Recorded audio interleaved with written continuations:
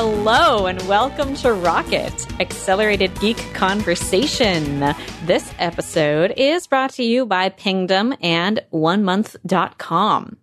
I'm Simone de Rochefort. I'm a video producer at Polygon.com, and I'm joined today by Brianna Wu, Democratic candidate for Congress, and Christina Warren, jet setter, sponsored by Microsoft. So Christina's phoning in from, well, not phoning in, you're Skyping in as usual, but from Tel Aviv this week. And next week you're going to be in Milan because you're nuts. Correct. Except you're not going to be here next week. No, I'm not, because I would like, okay, so just so listeners know how much I love you, it is 1:23 a.m. as I record this, and we are recording 3 hours early. So, it's a lot. Because I'm 7 hours ahead of Simone and Brianna and 10 hours ahead of when I normally am. But I cannot record next week because when Rocket will happen will be the night before I give 3 talks. So it's not one of those things where like I don't have anything to do tomorrow so I can record. Whereas next week I would be messed up. It can't happen. Exactly. But let's be honest, you're not going to miss a week where there's another Fire Festival documentary to cover. No, I mean, I would find. That's a week where you're going to be here. So exactly. I mean, look, my actual like paying job notwithstanding, right? Even then, I would probably try to find a way to call it. And that's why we appreciate you so much. Yep. So let's get this out so that Christina can go to bed. And Christina, just know you are responsible for your own bedtime now. Yeah. Every time you talk and decide to tell us something really interesting, just think to yourself, I could be sleeping right now. Ooh, my good God. call. Oh my God. All right, we have a cool show today. Bree got the iPad Pro. We're going to talk about that. We're also returning to the foldable phone future because the news just keeps on coming, this time from Xiaomi. And then we're going to talk a little bit about Nest, a company that has been suffering and continues to suffer. And finally, we'll close it out by talking about, again, the Fire Festival documentaries, because now I am not the only one who has watched both of them. You know that Christina Warren has seen at least both of them. Brie, I don't know if you have too. Oh, I watched them both twice. Oh, yeah. It's going to get juicy, so stay in for that. Yep. But first, Brie, tell us about the iPad Pro. So, I decided to break down and get it. The iPad I've been using, it's the first gen iPad Pro, the one that's the size of a satellite tile. You just strap it onto your back and carry it around with you everywhere. And the original cellular iPad Mini 2, the very first version came out that was Retina. I loved that thing. It lived in my purse permanently. I used it all the time. And then, Apple kind of stopped updating that model, and an iPad isn't something you buy every single year. So I decided to go ahead and bite the bullet and get the iPad Pro 11-inch. And Christina, why didn't you emphatically tell me that I would love it? Like, reach into the future and know it. I did. Oh my God. I did. And I told Frank to buy you one for Christmas. So roll tape. He should have. No, this thing is awesome. I got the cellular model. And, it is the perfect freaking size. It fits in your purse all the time. It is so, I just absolutely love this thing. Email, notes. And I'm not going to, like the new smart case, it's like a pro and a con. Do you think so? I'm not a fan. Like, I don't have the keyboard. Yeah. But the case itself, I don't love. I mean, I want it because I want protection, but I don't love how the magnets attach. And I liked the previous case with it like clipped in and had the fold over cover way better. Yeah. I've had those for years. I don't really love it.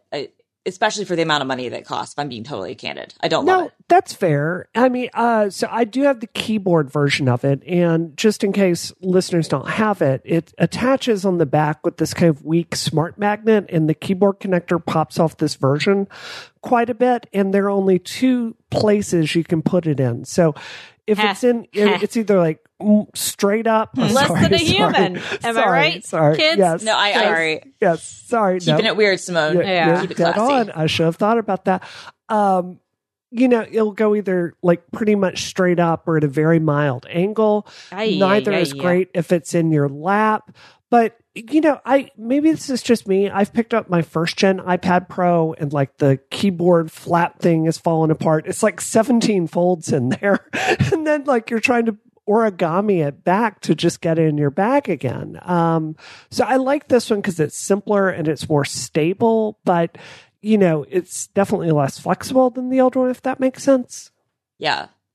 Yeah. I mean, this is one of those areas where we've discussed this before, but actually I think that the keyboard on the Surface Go is so much better. Yep. I think as a tablet, everything about the iPad Pro is better as a tablet, but like the Surface Go's keyboard, like it's not even a contest. It's like, that's how you do a keyboard, I think, for these size devices. Yeah. Well, anyway, yeah, sorry. I wanted to ask, like, because you are bopping around Boston a lot, doing a lot of public things. Are you able to like use it to, I guess, draw on the go and kind of amuse yourself in that way? Or are you using it mostly for work? Well, a little bit of both. One of the things is when I have meetings with people, it's kind of a politician pro trick. If you take notes while you're meeting with people, it makes them feel even more listened to. And I legitimately mean that, especially if you're talking about policy. Like I sit there and scribble notes the whole time. So this way, that's what I've been doing is I like, write notes as I'm going. Yeah, I'm not going to tell you I don't draw. Like I was drawing Sailor Jupiter the other day on it. The vector tools are excellent on it.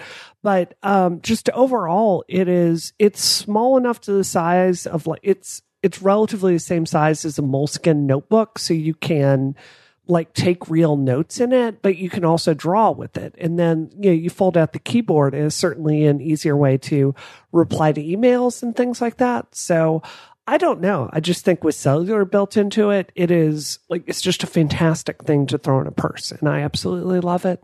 All right. Yeah, I wanted your opinion on what do you think of the new Apple Pencil versus the old one? Because I've had both, but you use them way more than me. So I really wanted your take. Well, okay. I mean, it's the sensitivity of it. I can't really tell a difference with it. The magnets holding it on it, it's kind of good, but it's kind of not at the same time because it'll fly off if it's like, do you know what I mean? It's like one bump in a bag from flying out. I dropped it at the doctor's office yesterday, which is awkward. And like I could have lost a $200 pen at that time. So the sensitivity of it is, I mean, it's a great drawing tool. I'm not a mega fan of the double tap on the side. It just doesn't feel particularly sensitive to me. Wacom tablets, they have dedicated buttons there for a reason because it's just a better way to work. And because none of the iPad Pro apps have like keyboard support or anything, it takes a lot longer. Because if you're doing Illustrator, it's like AV, like the keyboard shortcuts, they're burned into your brain. Here, you're trying to tap on the screen and the tapping on the side, it just doesn't work well. So, I mean, it's fine. It's usable. But it's definitely not as good as like a Cintiq and a dedicated tablet. Mm-hmm. Has your idea of who the like ideal user is for this device changed now that you've had one and used it?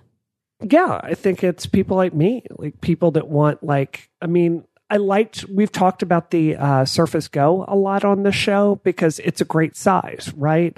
The 11-inch is a little bit bigger than that, but it's got cellular built into it. And I mean, email is great, surfing is great, YouTube is great, drawing is great, note-taking is great. I mean, it's a little bitty tiny work machine you carry around with you. And, for somebody that does what I do, I just think it's perfect.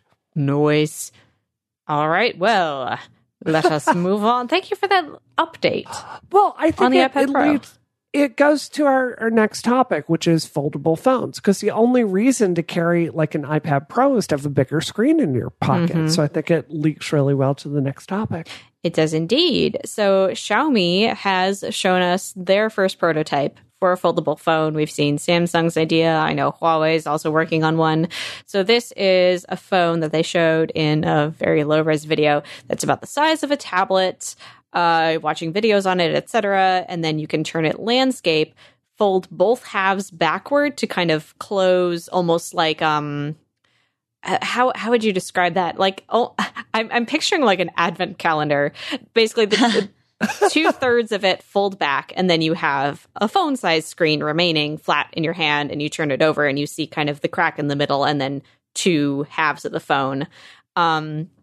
They showed a video continuously playing with a bit of a blip as it was turned and then folded over. And then when the man was navigating through apps on the screen, it kind of showed the colors of the background on the back of the phone, which was folded over.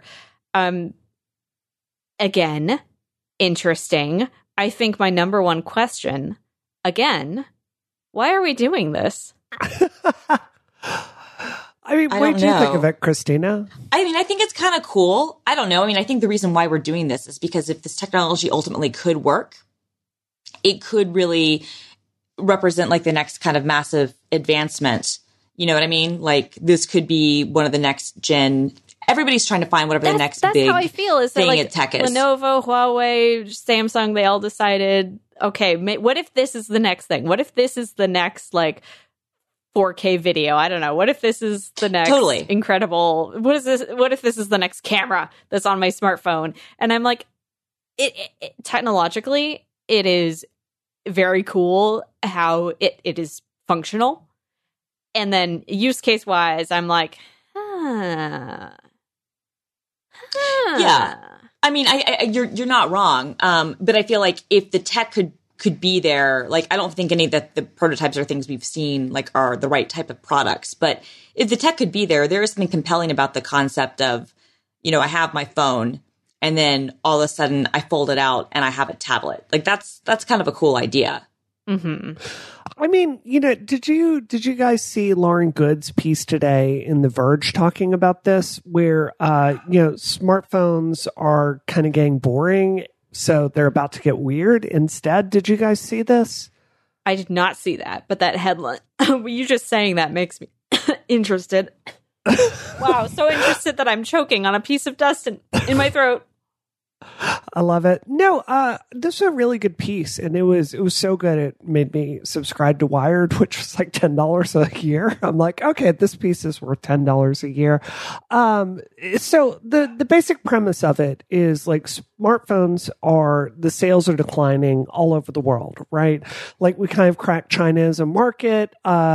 They're all kind of really good at this point, right? Like the cameras are pretty good. The battery life is pretty good. The screen is pretty responsive. We're really at a point of diminishing returns. So Lauren Good starts talking about how they're kind of coming out with quirks, right? Like instead of a notch, like a camera that shoots up out of the phone, like a the little periscope thing. Camera. Right. Or even the Motorola Razr reboot we were talking about last week's show. That's weird. And certainly this foldable phone screen is there. And something she said I thought was really, really apt was just because we now have the technology for folding phones, that doesn't necessarily mean that there's a use case for it. Right. Mm-hmm. For me, it's like, it is kind of weird if you think about it. I'm carrying around one iPhone 10 in my pocket, you know, cellular radio, pretty big screen, and then an iPad Pro, which, you know, the most important feature there is the much bigger screen on it, right? Mm-hmm. So I don't know. I think it's a really good point that just because you have this really cool technology where it'll fold on the sides, that may not be a better experience for anyone. Bree, I would like to pivot my entire opinion. I am excited because I'm not going to buy a weird phone because I'm not Christina Warren. However, I want to see the weird phone. I want to see all the weird stuff that people are going to come up with and make phones do that'll be totally useless and superficial, but also like nonsense sci-fi badonkadonk future. I'm really excited now. See, that's kind of where I am, if I'm being honest. Like, I don't know how useful any of this stuff is going to be, but I'm kind of really here for everybody trying to figure it out and like making it good. You know what I mean? Like, I do. Because if we're being real, we had touch screens on phones before capacitive touch was a technology that could be usable. And they were terrible, and you had styluses, but people would try to use your fingers, and it was god awful, but people had it. And then, the iPhone, was not the first with a capacitive touchscreen. People will be like, oh, the LG Prada had it. Okay, fine, whatever. Nobody used that phone. Nobody bought that phone. That phone was terrible, but it did.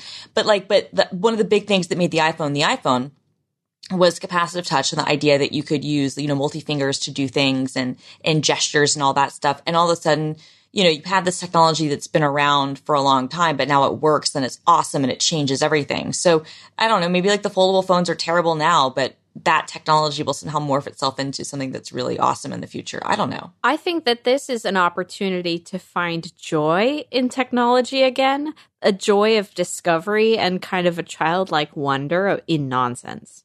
I love it. Yeah, I agree. And it's what is Apple's solution right now to how to really differentiate yourself with the technology that you have, right? iPhones are pretty much the same. You can have a kind of weird case on it, but it's pretty much the same. What's their really big idea? Well, you can get the modern buckle Apple Watch strap, or you can get the Milanese loop, or you can get the sports strap, right? You can get the Nike version of the watch, or you can just get the normal version. That's not funky. So I love the fashion possibilities if we're going into a weird phone future. Ooh, where I can pretend it's 2002 and I'm rolling down the street with my Motorola Razr. I'm into that. That's awesome. This is what I'm saying. I want to color coordinate all of my weirdness, and also I want more than foldable phones. I want weird VR stuff too. I want things that plug into stuff. I want remember there was this concept for a while, and it never took off for good reason, where you could turn your phone into a full computer by plugging stuff into it and plug it into a monitor, and all of a sudden it would be a regular computer. I still think in practice that's probably a terrible idea, but what if we had that with a wireless possibility or something? I don't know. I love it. You know what I mean? Where you could just connect things wirelessly, and then all of a sudden, oh, my monitor is wirelessly connected to my phone, but I have a full desktop and I'm just surfing around. And it's a terrible experience. And I really should just have a laptop, but who cares? My phone is wirelessly connected to this super expensive display, and everything is awesome. I love it. I think we need to talk about maybe the unforeseen consequences of this, which is that Christina's going to be broke if phones get weird. How are you gonna resist every super weird thing that comes out? So, okay, that's a very good question. So if we are going back to the early 2000s, what I used to do is I used to buy phones off of eBay and then flip them on eBay. So I could just do that again. Oh, okay. Okay, thank you. You've assuaged my concerns. See, I see it as a numbers game. Okay, if you in 1995 went out and bought a Porsche 911, it would have cost $50,000-$60,000 in 1990 money. You could take that today and flip it for $300,000. Oh. So eventually Christina's going to have a brand new version of something that's going to be so valuable, and she's going to be living in 10 mansions. She's just going to sell it all. It's going to be amazing. I love the future. This episode of Rocket is brought to you by Pingdom. Whilst you've been listening to this podcast, how would you know if your website had gone down? Would you know if customers couldn't click that buy now button or access your content? You might stumble across the problem by luck, but that's no good. You need a system. You need something to tell you that everything is running smoothly on your site. And more importantly, when it's not. You need Pingdom. Pingdom will let you know the moment your site goes down in whatever way is best for you. They're smart, too. They'll get the information needed to solve the issue. I really lost it with that one. Listen, the point is that the information to solve the issue is going to get sent to whoever needs it. Whether that's you or your professional fix-it person or your mom. She fixes everything for you. Set her up on your Pingdom alerts. Let her help you out. She's really trying to be a part of your life. whether that's one person or your whole team, as I said. They are dedicated, they in this context being Pingdom and not your whole team, including your mom, to make the web faster and to making the web faster and more reliable. They use more than 70 global test servers that emulate visits to your site, checking its availability as often as every minute. Now, there, that was a check. Surprise.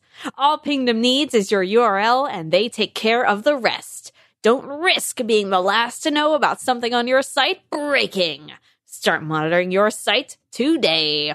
Go to pingdom.com/relayfm right now for a 14-day free trial with no credit card required. And then when you sign up, use the code ROCKET at checkout to get an awesome 30% off your first invoice. That is again, Pingdom, pingdom.com/relayfm for the free trial, and then offer code ROCKET to get 30% off. Thank you, Pingdom, for your support of this show and Relay FM. I have to say this. Okay, Simone, you've never been to Disney, right? No, I've never been to Disney. Okay, Christina, you've been to Disney, right? Many times. Hollywood Studios, right? Yeah. Do you know the movie Magic Ride? And do you know yes, the I do. I know. Do you know the little storyline they try to tell with the mobster? You've got some teenager there that's hoping to be on the Disney Channel one day, and they do the whole skit for you, like, I'm Muggsy, you see? Like, that was Simone. That's that me. Was totally you. Oh my God, Simone, that is you. Oh my God, Simone, we have to take you to Disney so that you can audition to be a Mouseketeer. Magic. Disneyland. Am I a monster? That ride. They canceled that ride, so what? You missed your chance. No, they did. It used to. No, that you're right. They did. No, I remember when it was MGM Studios. I do too. So, I for me, like, I will never call it Hollywood Disney. It's like it's always MGM Studios. Always. Same. Yep. Wow, I can't believe they canceled my ride. My guys, guess what I figured out today? What? Tokyo Disneyland. Yeah. Tokyo Disney Sea. That's why it's called that. So, moving on. Okay. Fun story. Nest cams. Nest is back in the headlines after a family's compromised password, was used to log in to their Nest and experience really fun notifications of siren noises and an announcement that they needed to evacuate because North Korea was launching nukes at them, and they had 5 minutes to seek shelter. So this was in the headlines first because there was initially like a concern that this was a Nest issue. The Verge has a piece up like reaffirming that this is an issue of poor password hygiene. But Nest cannot be happy about this because the fact that their device was used means the people are looking at it and going, oh boy, been a while since I heard anything good about that, ain't it? Well, that's why I was thinking. I'd love your opinion on this, Christina. Christopher Mims of the Wall Street Journal, friend of the show, he was like asking on Twitter, he's like, serious question, has Nest ever had any positive headline written about them in the last 5 years? And I went to Google Newsreader and I legit could not find anyone saying anything positive about Nest as far back as I scrolled. And I scrolled for a long time. So, I mean, yeah. It's weird, right? Because they came out with kind of the perfect product, the thermostat, and then Google bought them, and that transition was not great. And there were, Tony Fadell had a lot of problems based on reporting kind of fitting in with the Google machine, and there were some other things going on. They were really late to come out with their own security camera, and they didn't integrate well with the drop cam purchase, blah, blah, blah, blah, blah. But also then the smoke alarms were like terrible and caused people's houses to alert them all the time. And then they've had a number of security breaches. So yeah, now that I'm saying this all out loud, yeah, it's been a while. But yet the messed up thing is, and this is like to Nest's credit, also to the discredit of the rest of the industry, is that even though Honeywell and everybody else copies Nest like as much as they can get away with, the whole market of trying to get these like smart like thermostats is such an ish show the Nest is still the best, presuming your house supports that wiring, which not every house does. And I only know this because my friend Brian Holt, who's definitely not listening to this, but I wish he was. He just moved into a new house and it didn't have the connections that would work with his Nest, which made him very sad. And we were looking up and trying to figure out, what Honeywell product would work and what's the most Nest-like. And it became this ridiculous ordeal, that was going to require him going to Home Depot and like hiring a dude to like come out to his house and whatnot. So he just ended up buying a dumb thermostat and is sad. So if you can get Nest to work, even with all of its issues, it's still like the good one, because when it comes to the smart home stuff, that space for whatever reason is still like not ideal. And I say this as someone who's not a homeowner and has never had a Nest. I've just used other people's. So I can't speak from personal experience, but that's what I hear is that it's still kind of a disaster area. We're about to buy a house and I can't use my Nest here because it doesn't have a C wire. Right. Which is basically like a permanent wire in the house with enough voltage on it to charge it. So what we were dealing with last winter is we would like have to unplug our thermometer from the wall and plug it into USB to like charge for a while the entire house is freezing, and then we plop it back on. Eventually I'm just like, with this, and put the $20 box back on. And, eventually I'll have to pay like a electrician, hundreds of dollars to run that C wire up the wall. But you're dead on. I mean, it's just, they've essentially stopped product development. I mean, one of the big things with Nest is, when I kind of went all Nest for my house, they didn't have an outside camera. So you had third-party people that were making like heat sinks to put on the Nest cam so it would be safe outside and wouldn't overheat. They eventually came out with something, but they also haven't updated their pricing on the Nest cam. So every single one I have, it's $50 a year for every single camera to be able to have it recorded enough to like show up in a police report, which is a ridiculous amount of money. And you look at something like Ring and it is much more price competitive. So, it's just, I was super psyched when I went all out Nest for my home, but I don't feel the magic today, if that makes sense. That's too bad. I have my brain is going in a few different directions here just because I am not a homeowner and I'm living in a place where home owning is quite prohibitive. How common do you think it is that people own homes where they can do this like rewiring that could be required for making like the thermostat work and everything?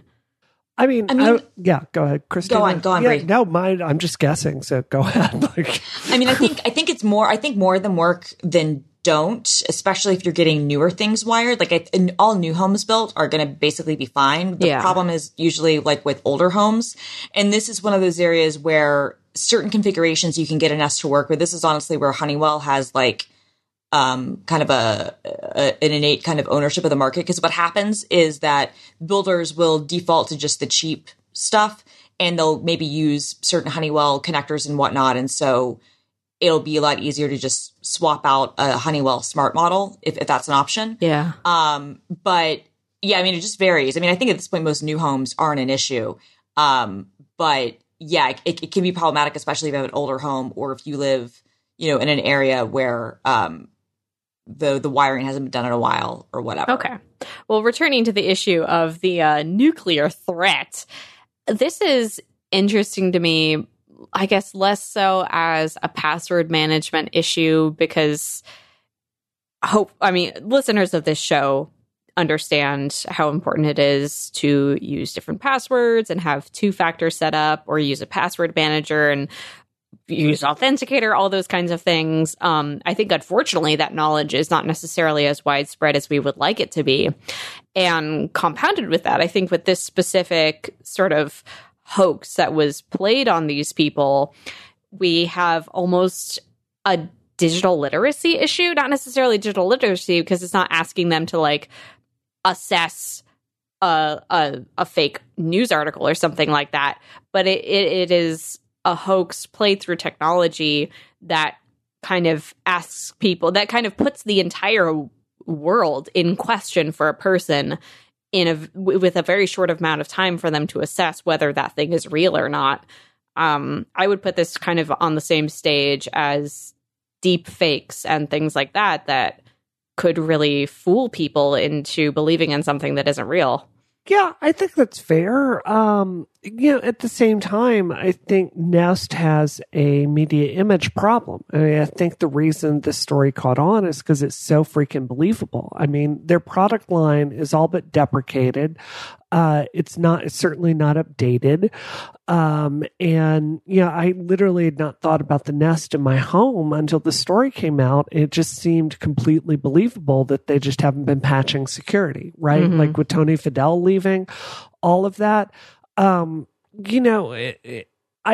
Because I'm like hyper paranoid about this stuff, I disabled the mic on my camera. I even put tape over my Nest cams. Most of them are pointed outside my house anyway, but it's on by default. And, I think it's a scary model for a lot of different reasons, not least of which because you have to go in and set up TFA separately.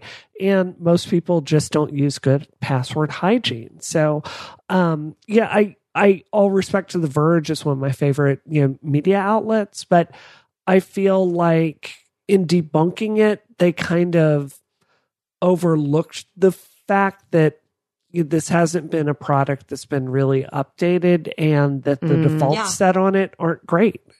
And the fact that people shouldn't have to worry about having their thermostat hacked. Right. Yeah. But I mean, is that not a Nest specific problem, or is that just a smart thermostat problem? No, it's not a Nest specific problem. It's an IoT problem in general. But I would say that Nest and Google specifically, probably because of how connected they are and because of how these things are tied into your accounts, Google more than any of the other companies knows when things are weaker or whatnot and could require or at least set more sensible defaults. And they have more of an opportunity to set those things to be stronger, if that makes any sense. You know what I mean? Like you could put something in somebody's, Gmail or other alerts and be like, hey, this is not secure. We see you're using a default password. You have to update this, which they have more of the infrastructure to do than some of the other IoT companies, which again, like you pointed out, this is not a Nest issue, but I do feel like Nest can fix it much better than some of the other companies. I also think our industry, when you're making passwords, we have so much growth to do as far as standardizing it and just making it easier for people to practice good password hygiene. I mean, I know both of you probably use password managers. How many times have you gone into, I use 1Password and you create a 64-digit password, and then it's like, oh, this site I'm using today just won't take special characters. And then, oh, this site today, it just won't take the parentheses. Or, oh, this site today, it just won't take, you've got to have at least 2 of the letters capitalized, and just mathematically it didn't happen. So even I, as a hyper-educated person on this, I'm spending a long time trying to come up with a unique, complex password. And I feel like our industry, especially the InfoSec field, could do such a better job in just standardizing what the password protocol is. It should be 64 digits everywhere. It should be built into something like Safari everywhere, right? It should be so much easier than it is, and it's just not. Every time I run into a website that doesn't, that won't accept a special character from my generated password, which, they're not even that, it's an asterisk or an exclamation point or something. Why do some websites still not allow those characters and passwords? That boggles the mind. Oh, no, totally. Well, and then you'll even have things where, they have arbitrary rules. And there have been lots of things written up about how some of the rules that people set up for passwords are actually bad security now, but people require them and put certain limits on things. Yeah, you're dead on. It's yeah. If a human is thinking up the rule, a human can probably break the rule. Anyway, hey, this episode of Rocket is brought to you by onemonth.com. Woo! 50% of the best paying jobs now call for the ability to code. OneMonth.com is a great way to learn how to code in just 1 month. Their courses have helped over 60,000 students go from knowing zero about coding, which isn't a very big number, to building programs in languages like Python, Ruby, and JavaScript. OneMonth.com graduates have gone on to get jobs at prestigious startups like Airbnb, Instagram, and Spotify. OneMonth.com's courses are easy to follow with step-by-step video tutorials.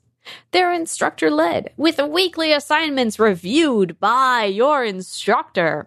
And they are results-driven, with each student graduating the course with a portfolio of projects to show prospective employers. Plus, you'll get a certificate of completion. Yay! You could frame it. You could frame it and put it on your wall. If you're interested in taking your career to the next level and your home decor to be more certificate-full, listen up. For a limited time, head to onemonth.com/rocket to get 10% off any coding course. That is 1 month, OneMonth.com/rocket. The name of the show, to get 10% off any coding course. Thank you, OneMonth.com, for your support of Rocket and all of Relay FM. And by the way, that's not just if you're you're trying to get a job. Something I've been so upset with in Massachusetts is not all of our high schools have computer science curriculum, right? So, I mean, it's like, like Christina, even though you don't code for a living, you know how to code. You've done that. I do. And it benefits your career, right? I mean, I have the job that I have right now in large part because I know how to write and because I know the fundamentals of code. And, right. and I do a lot more of it now than I used to. But yeah, I mean, it's incredibly useful. And it all started for, me when I was younger and I continue to play around with things. And I do more web stuff, obviously. But yeah, I mean, it's great. And I think it's just good for anybody. It's good whether you want a job or you want to expand your mind or you want to build your own projects or you want a side thing. Like coding it's a different type of literacy and it's awesome and it's important. So the more ways people can learn and get started, the better.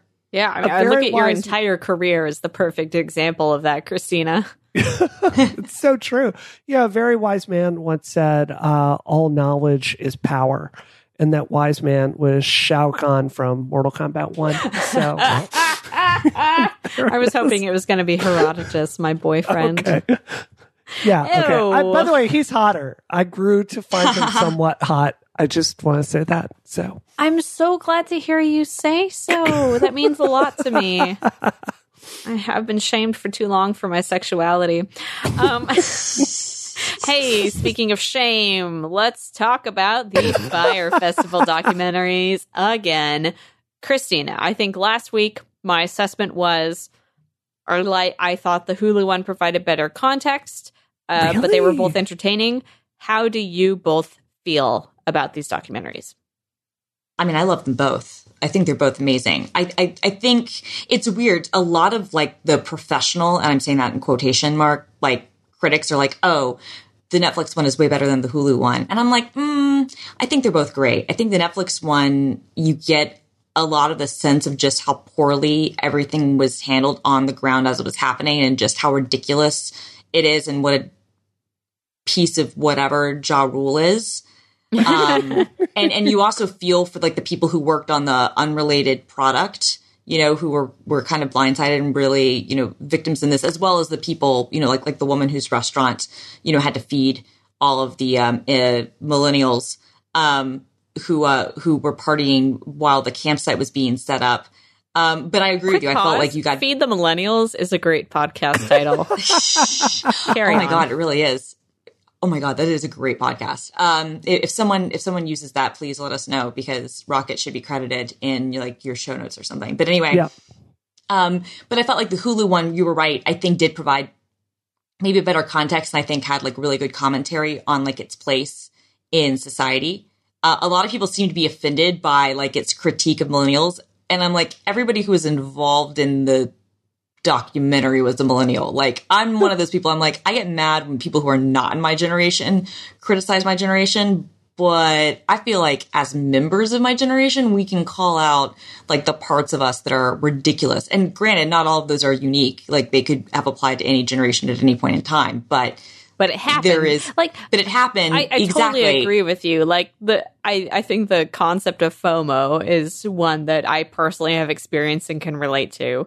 The concept of following an Instagram influencer and being interested in the products she's hawking is something I can relate to. Like, even as a person, again, who knows how that money, how that person is making money and like Totally. what they might be being paid behind the scenes. I'm like, wow, this is attractive. Yeah.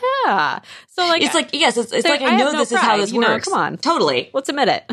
I have a different opinion. Tell I me. thought the Netflix one was Suckville 9 to 5. I thought it was so. I don't know. It's like I saw the Hulu one. It's magic. I watched it twice. I freaking loved it. And then, like, my problem with the Netflix one is it's all, I don't know if we're going to have to beep this, but it's all like the dudes from Jerry. Like, they are a lot of the commentators on it. And it's like, I realize that, like, like video editing, like millennial, cute guys, like that's a valid perspective. But it was just like, it was so much of it was about the party and the hustle and the sizzle leading up to it that it didn't like really examine any of the stuff underneath it. And like you said, Christine, to me, the most interesting part of the Hulu one was examining influencer culture, examining like why the guy, like all the history with Magnesis and all this other stuff that makes him clearly like a fraudster. And there was so much more context with that. Like, I personally felt like there was less light to be found with just like, let's show the horror of all these people that showed up on an island and they're getting drunk and passing out the airport where they're trying to get out. I didn't feel like that was, it wasn't intellectual, for lack of a better word. It was just spectacle. Yeah. Although I would say, I actually thought, and there's a story that he, tells that's been repeated in most of the reviews about something he was willing to do to get water out of customs. I'm not going to repeat because whatever. But there was a very interesting character in the Netflix documentary, and actually he was one of the producers. Shocker. So this guy, Andy King, I think is his name. Anyway, he was like one of Billy's investors who'd been working with him for 5 or 6 years. And this is an older guy, like in his 40s, maybe his 50s, whatever. Good looking, like smart, who bought into this fraudster hook, line, and sinker. And what was fascinating to me was that even though he's talking about all the clear lies and how badly this thing turned out, at one point early in the documentary, he's like, oh, I really hope Billy doesn't go to jail for this. And I'm like screaming. I'm like, this guy put you through all these terrible things, has ruined your reputation probably to a large degree. And you're like still almost looking at him like, oh, this poor kid just got in over his head. It's like, no, this kid is a freaking sociopath and a liar and a fraudster and a scam artist and deserves to be in jail for many reasons. And like, no, there's nothing redeeming about him. Screw this kid. Sorry, but no. Here's where I think that they work so well in tandem, and why it's important to watch both is like, that story that the Hulu documentary gives you the context to understand why he feels that way, because this, like, people are being manipulated by this guy right and left, and like, understand is maybe a strong way to put that, but it really shows you sort of the pathology of Billy I would agree with McFarlane. that. So you're less like, how in the world does he feel this way? And like, oh God, this guy is such a jerk. And, I have a little more, I think, empathy, because of the Hulu documentary. No, I would agree with that. I think I was just, I was, and I had empathy for the guy, to be clear. I was more angry. Totally. I had total empathy for the guy, and I thought he was, him. No, but I just want to say, like, I actually thought he was one of the best spoken, like, talking heads of the Netflix documentary. But it was just like, again, I think you're right. You do, watching the Hulu one, you understand the pathology of how people were hoodwinked. But even then, even knowing that, you still see this because you know how this ends. You want to be like, no, do not give this guy an out. Yeah, you want to like reach out and shake them and be like, don't pity him. Oh my God. Right. I was also going to say, like, who can forget David in the Netflix one, David. which My friend Sophie sent a viral tweet about, it's like, we're not talking about how like there's a guy named David who is white, I should preface. Yeah, and the tweet went viral, and he did respond in like a funny way, and she was like, "Okay, I gotta ask, how do you pronounce it? How do you pronounce your name?" But yeah, I mean, it was an interesting. I like them both. I think that you get the most context if you watch them both. I'm a fan of both. But Brie, what's your thought?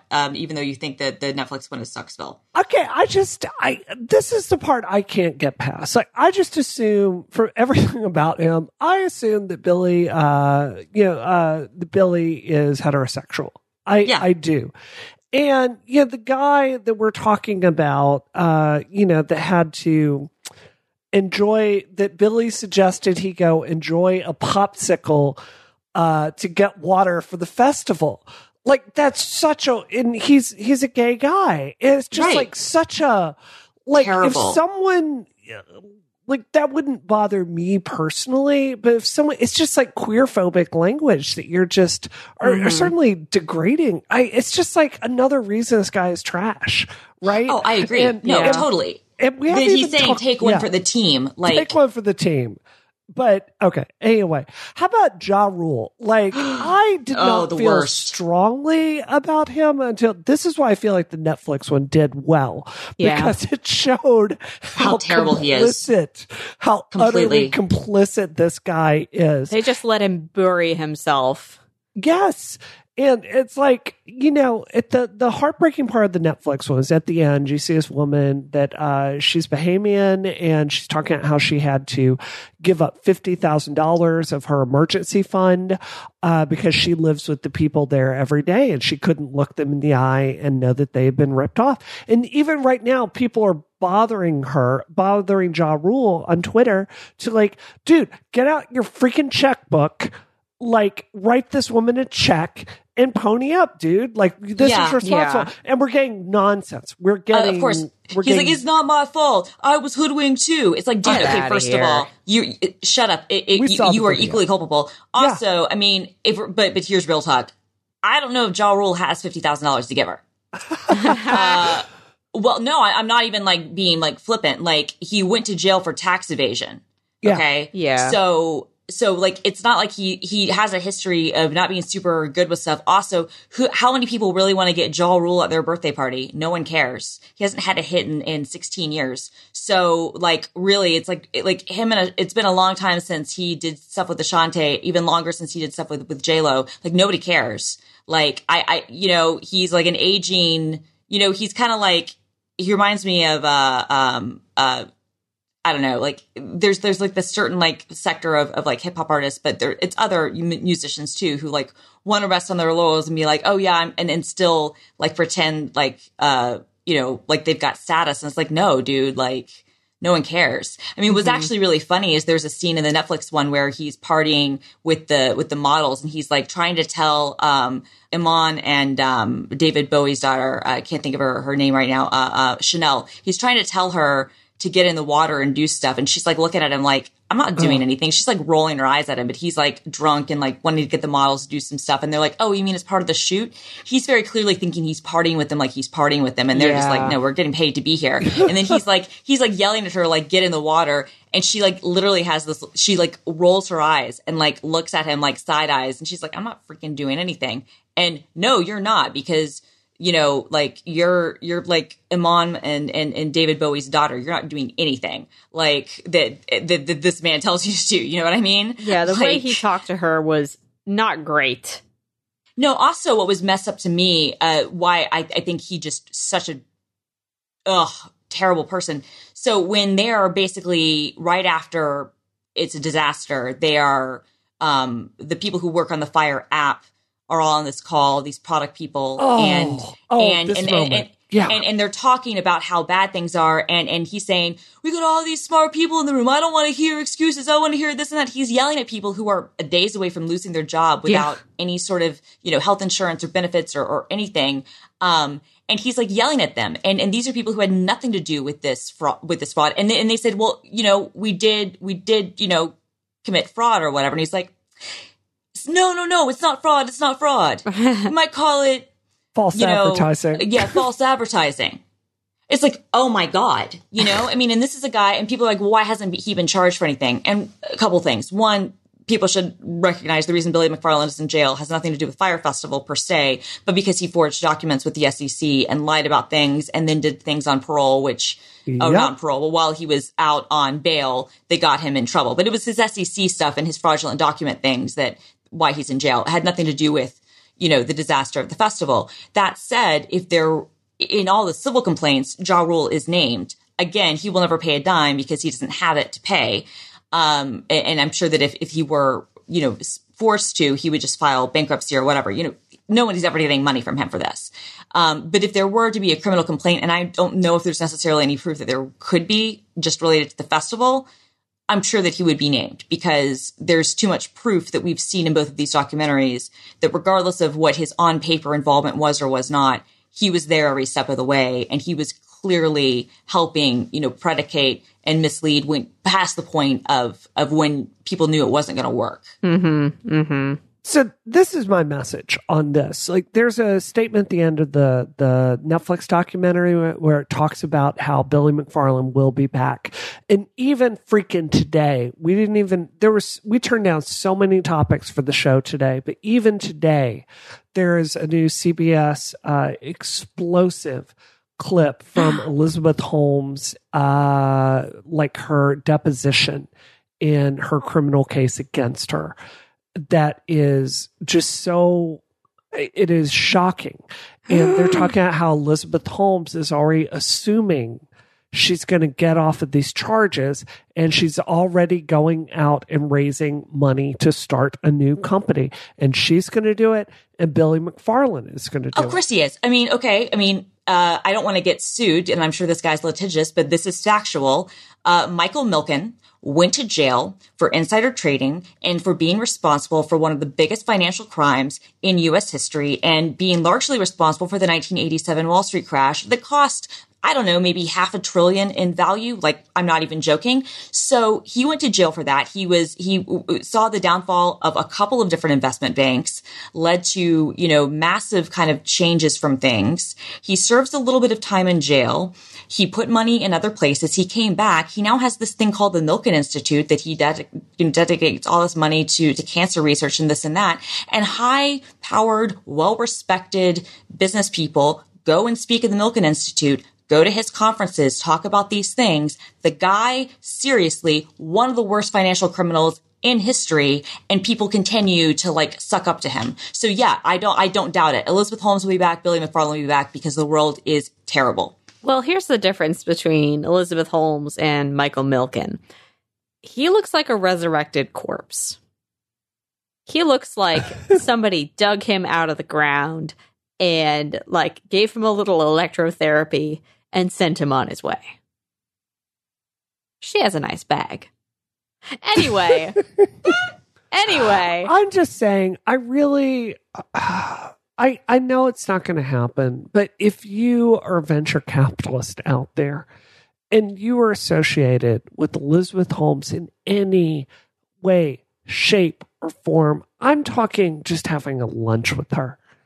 I'm going to be judging you so hard, and I'm not going to want to be around you professionally because, we read Bad Blood. The stuff in that book is shocking. And I really think, I do believe that many people can find redemption. But I think for an Elizabeth Holmes or a Billy McFarland, I don't know if it's possible. Not without a lot of therapy, not without a great period of time, dedicated to helping the public, not without some real, not just jail time, but real thought into answering for what they've done. They don't deserve redemption. Are both of you, do you agree with that? Yeah, pretty much. Okay. No argument from me. Great. All right. Well, do we want to talk about what we're doing this week? Hell yeah. Yes. Christina, catch us up on your life. Okay, so I'm going to sleep first. Ooh. No, so I am flying back to the United States on a midnight flight from Tel Aviv time on Thursday night, so I get back Friday morning. I will have to be on 2 flights. And then I will spend the weekend doing laundry and spending time with my husband. And then on Monday at 6 p.m., I'm flying to Milan. And I am going to be speaking at the Ignite Tour in Milan next week. And so I will not be on Rocket next week. But if you are in Milan as a listener and you happen to be either at the tour or see me or be around, then as always, Rocket rules apply. So, yay. Love it. Brianna, what about you? So we are making some really big decisions in my campaign this week about who we're going to hire for our senior campaign manager and our senior deputy finance person. We've got temporary people on staff, but we're basically deciding who we're going to hire to move to Dedham with me and spend every second of every day working to get me elected. So really big decisions this week. I would say other than that, like we didn't have time to talk about today because it was just such a big show, but Resident Evil 2 comes out on Friday. And I'm just so excited. I'm telling both of you, Resident Evil 2 is probably one of my favorite games of all time. I beat Hunk Scenario. I am so beyond psyched for this. I do want to ask both of you super quickly. How do you feel about nuclear? Are you into that? Because I'm not sold. Yeah, I'm not. I don't know yet. I don't know. I'm not totally sold, but I don't know. Yeah. What is all the that? reviews have been so good. Nuclear. So the nuclear. The older version of Claire. Yeah, Claire Redfield. Like the older version of her, like she looked like a tough woman, and now like she kind of looks like a cast of the CW. So I'm not. I'm not opposed to whatever. I could be sold on it. It's going to depend on the voice acting and the writing. So, but it's getting really good reviews. So the reviews have been fantastic. Yeah, I can't wait. I can't either. I'm so happy for you. Yep. Well, I'm recovering from PodCon this week, which I'm going to talk about because it was amazing. Y'all, I met some people who listen to Rocket. I saw at least one Make It Weird shirt, which was great because I was doing a panel on podcast turnoffs, and this person, I could see them at the back of the ballroom that we were in, and they stood up, and I told them I owed them a drink, and then I never fulfilled my end of the deal because I didn't find them again. But I did at the pizza party on Saturday. I did end up giving one of my drink tickets to a Rocket fan because they found me. Yay! So that's how I fulfilled my end of the bargain. But seriously, I had such a friggin' good time.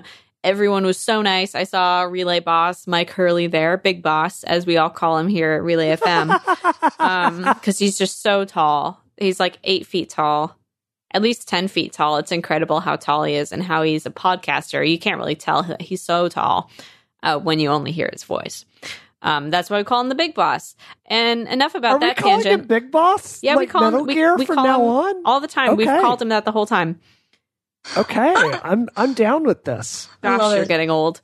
Just don't remember the things that are jokes that we make all the time that have not been told for the first time on this show.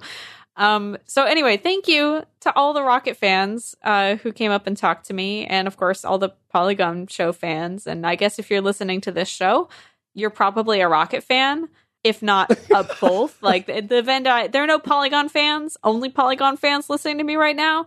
There are only Polygon and Rocket fans and pure Rocket fans. And y'all are great. Y'all are the best of all. So that's what I did. So now I'm just recovering and then going skiing. I love it. All right, Bree, where can we find you online? You can find me on Twitter at Brianna Wu. You can find me on Facebook at Developer Brianna Wu.